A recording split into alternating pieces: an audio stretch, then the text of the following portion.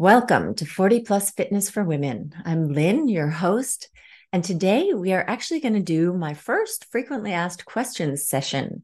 So these questions are compiled from you, my listeners and followers on Instagram, plus some things that keep coming up with my clients. But today is finally a gorgeous day here in Helsinki. I was actually at a party last night, which was at my friend's country house, an hour and a half drive from here, and it rained the whole time. It was an outdoor party and people were dressed warmly. I myself had a cashmere sweater on over my sundress. But the best part about the party was actually meeting new people. I knew my friend who was turning 50. So this is her 50th birthday party, plus then a couple other friends that we have in common. But other than that, they were all new people to me. And the most exciting part was meeting another woman whose name is actually Lynn as well. So that immediately caught my attention because there are not that many Lynns out there.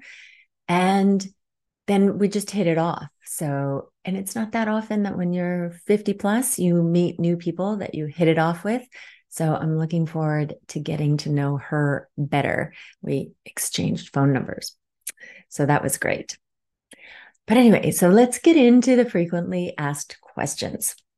So one that I am getting really a lot, and especially related to my new program, which is Learn to Lift at Home, is what sized weights should you buy? Now, this is a topic that I cover in quite a bit of depth in episode number 11, called What Weights Should You Start With? When should you go up in weight? And how to apply progressive overload. So that is definitely an episode that I recommend you listen to. But let's go through this one more time. So the challenge here is that I actually can't tell you what weight you should start with, because that is going to be individual. It's going to depend on how strong you are and how well you know how to do the exercises. So if you have some background in doing any weight training, if you have a friend or you have the ability to go, if you go to a gym and they have some weights, you could go in and do a little test to see what maybe the lowest weight that you should start with. Because I think one of the challenges is that women tend to be lifting too small a weights. And even though maybe in the very, very beginning, you will need small weights just because your body is not used to doing weight training, you will find that quite quickly you are able to increase those weights. So the smallest weight that you'll need is the one that you'll need for lateral raises. Lateral raises work your middle shoulder muscle. And the way that you do a lateral raise is that you'll be standing with your arms by your side and you will raise your arms, keeping them straight until they are parallel with the ground. And the angle at which you raise them should be not directly out to your sides, not directly in front of you, but somewhere between that. So maybe 45 degrees out. And that shoulder muscle is one of the weaker muscles or smaller muscles that you have. So if you start with that one, you'll know that that's the lowest, the smallest weight that you'll need. So just let's say you're in your weight room, so you're trying to figure out like what weight you would need. You could also do this at home. You could try it with like a water bottle or a gallon of milk, a gallon bottle. See how heavy you can fill that and then weigh that and see, what the weight would be. But in any case, so you'll be standing there and, it doesn't matter really which arm you do, but maybe do your weaker arm or try both, see if there are any differences. But in any case, so you'll be standing there and your arms are straight and you will lift it to that horizontal position and see what kind of weight you can lift it up to that horizontal position with it feeling challenging.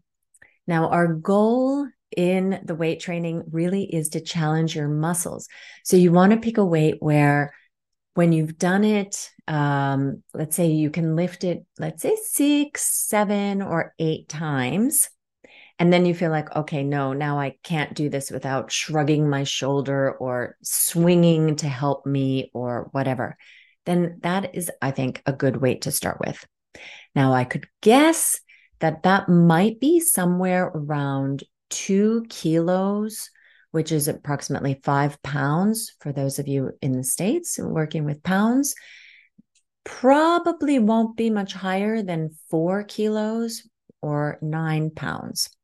Now, of course, we're individual, so maybe that somebody out there immediately is like, hey, 10 pounds is a piece of cake for me. But test it on yourself. So this is the challenge when people ask me, so that's going to be your lowest weight. And then what I would do is buy different weights going up from that. So you have the option that you can buy some individual weights that are going up from that, or you can buy adjustable weights. For me, what I did was I had some, these plastic dumbbells laying around the house because a friend of mine had moved like 10 years ago and said, hey, Lynn, do you want these weights? And I thought, oh yeah, I'm going to start weight training at home. So I took the weights and then they sat there collecting dust for years. So I started with those. And then I started buying just used weights online because during the lockdown, a lot of people bought weights and then never started using them or went back to their gym afterwards. So I was able to buy a lot of really good, virtually untouched weights for almost nothing. So try that out. Just get a whole bunch of different weights. And then I also do have a link in the show notes for some weights. If you don't want to do either of those things, you just want to order them new, no hassles. I have a link in the show notes for some weights that you could look at that I think are good. The biggest thing is that when you are talking about training your upper body, so smaller muscles like your shoulder muscles and your biceps and triceps and that kind of thing, you're increasing, when you increase your weights, the increases are going to be fairly small. So you want to be able to go up, if you're working in kilograms, you want to be able to go up 1 kilo at a time. And if you're working in pounds, maybe 1 pound at a time is a little bit exaggerated, but like maybe 2 pounds at a time go up in weight.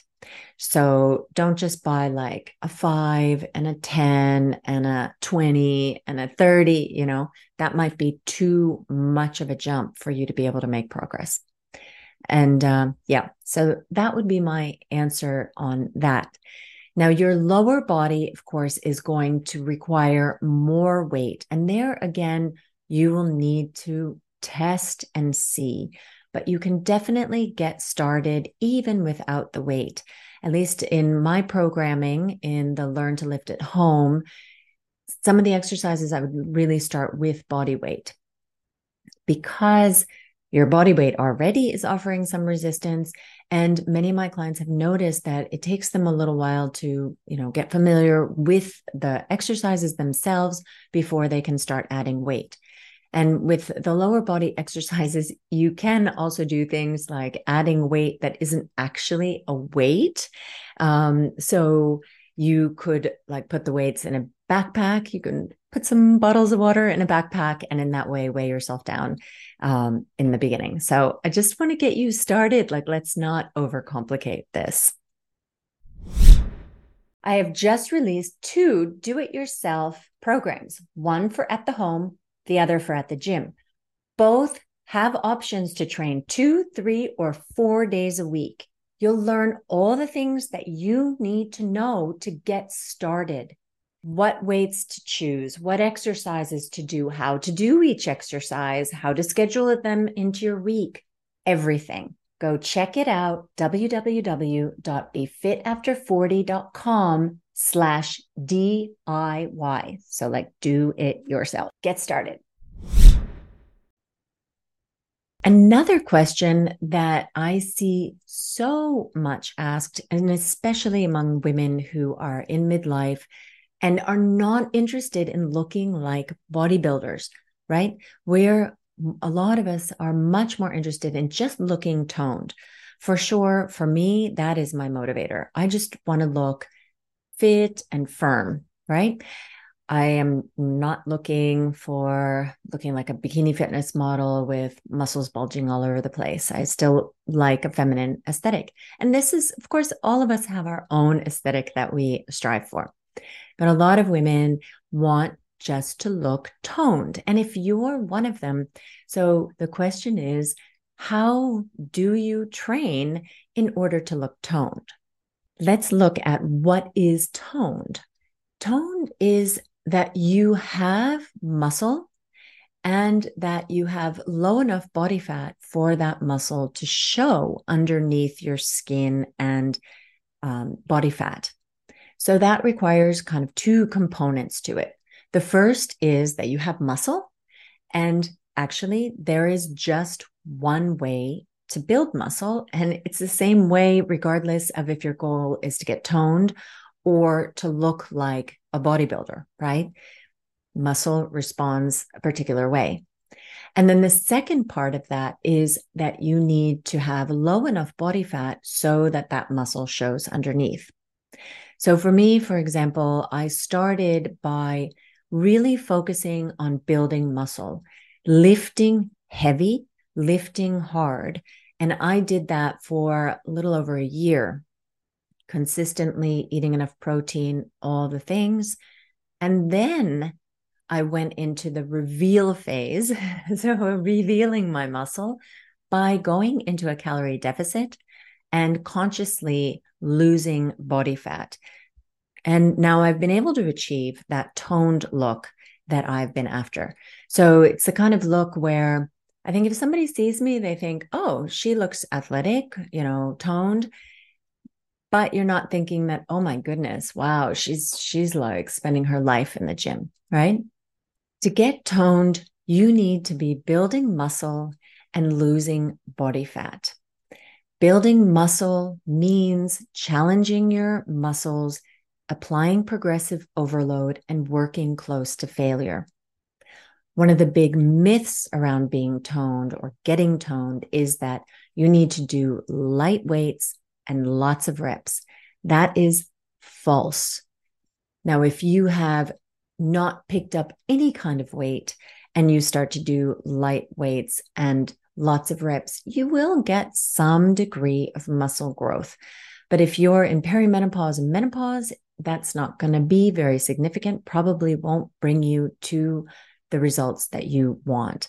So what you should be doing is really lifting heavy in a rep range of somewhere between, let's say, 8 and 15 reps. And we'll talk more about rep ranges in the next question. So question number 3 is, how many reps should I actually be doing? And now I'm going to put this in the context of if you want to build or maintain muscle. And as we discussed with the toning question, even if your goal is to tone and not to look like a bodybuilder, what you need to be doing is building muscle. Now, it used to be believed that the number of reps that you did was tied with what kinds of results you would get. And this has actually been taught to a lot of personal trainers. And I think actually that data is still in some of the PT training programs to this day, which is really awful to hear. What we do know is that if you want to get strong, yes, you want to have the lower rep ranges.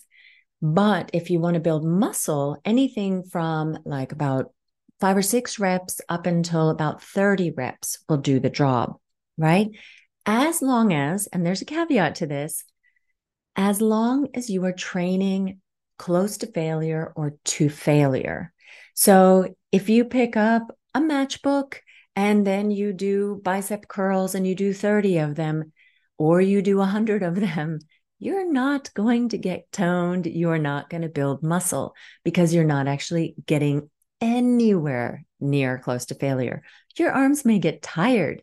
They may even burn, but that's different from training close to failure. All right.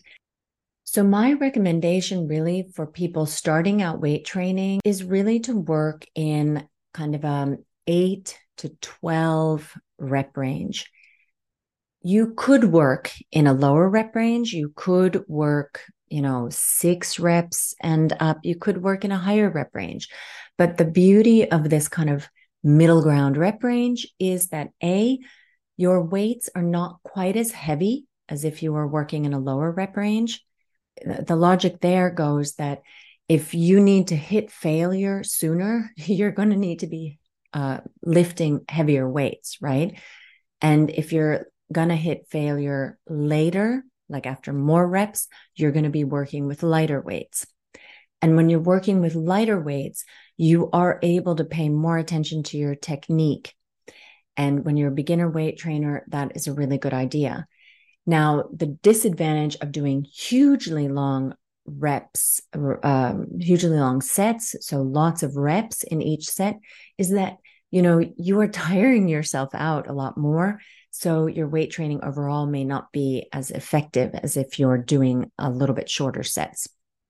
So I recommend somewhere between like 8 and 12 reps to do as your rep range.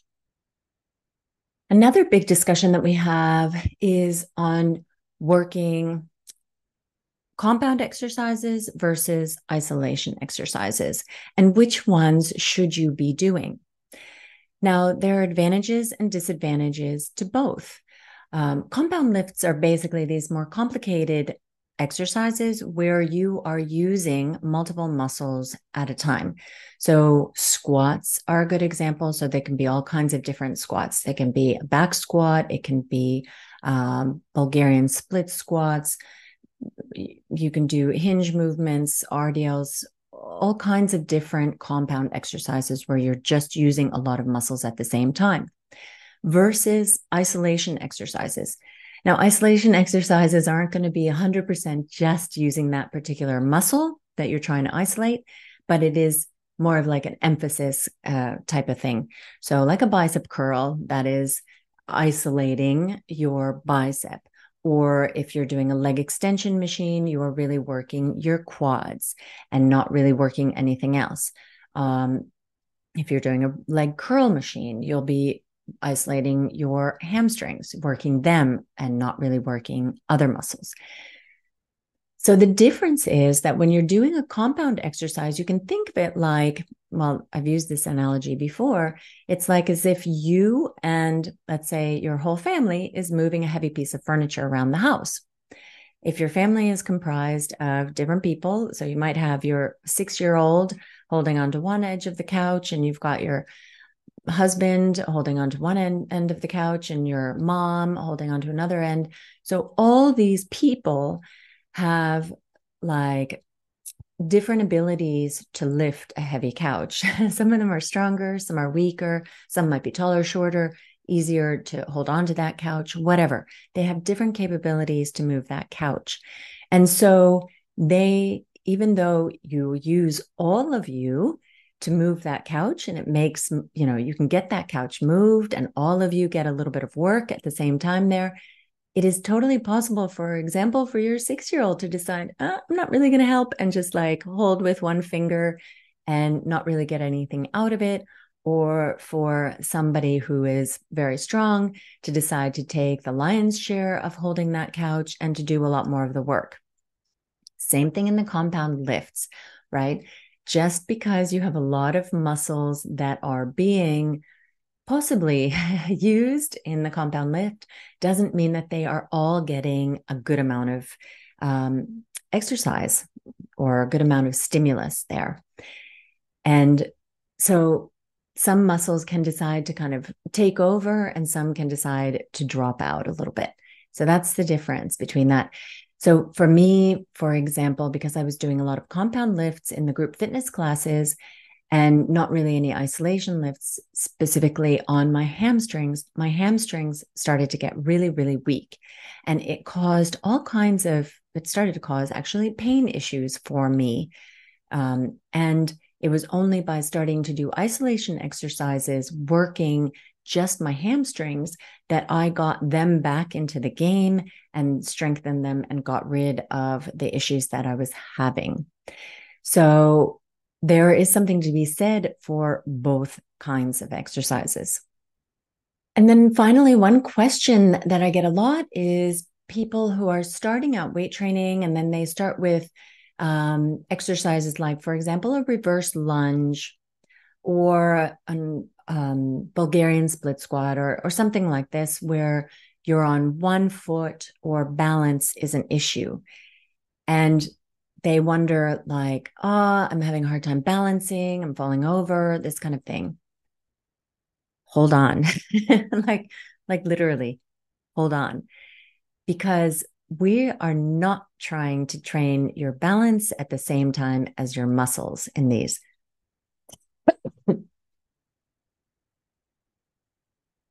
In fact, your body is designed such that if it feels like you might fall over, then it's going to be focusing much more on your balance than on your strength.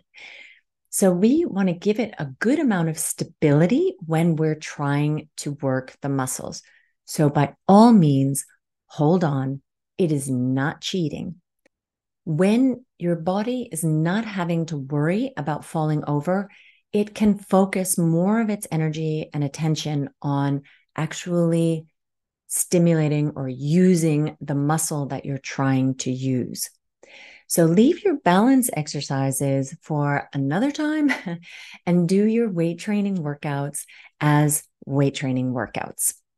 There are some great ways that you can working your balance into your daily life. For example, get in the habit of brushing your teeth standing on one foot, or stand up when you're putting on your shoes and taking off your shoes, or when you're putting on socks and taking off socks.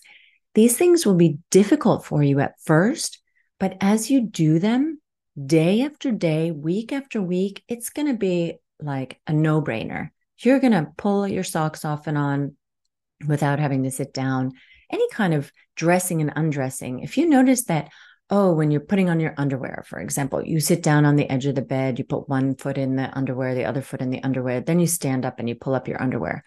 Well, a great balance exercise for you would be to stand and then put your feet into your underwear standing and then pull them up, right?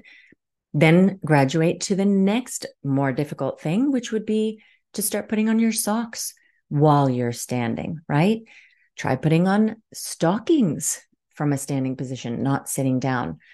Try tying your shoelaces when you're standing. So then you've got to be on one foot, you've got the other foot in the air. You might even actually put the foot that's in the air, the one you're tying, lean it against the other foot so that you have a good base for it. Like, there are all kinds of ways to practice your balance. So practice your balance separate from practicing with your muscles. Anyway, so I hope that these frequently asked questions, or the answers to these frequently asked questions, were useful for you. And if you have some other questions that you have, please feel free to reach out. I love, love, love to hear from you and to hear what you've liked about the podcast, or what's been left unclear, what has been clear, what other topics you'd like to hear about. Send me a DM. Instagram is maybe the easiest way to reach me, but then you can also just email me, Lynn at BeFitAfter40, that's 40.com, and I will definitely answer you. I love to hear from my listeners. So with that said, I will sign off for this week. Talk to you next week. And in the meanwhile, happy training. Before you go, could you do me a favor? If you've enjoyed my podcast and found it useful, would you please go and give me a 5-star rating and review? It would really mean the world to me and help more women find the show. Thanks so much.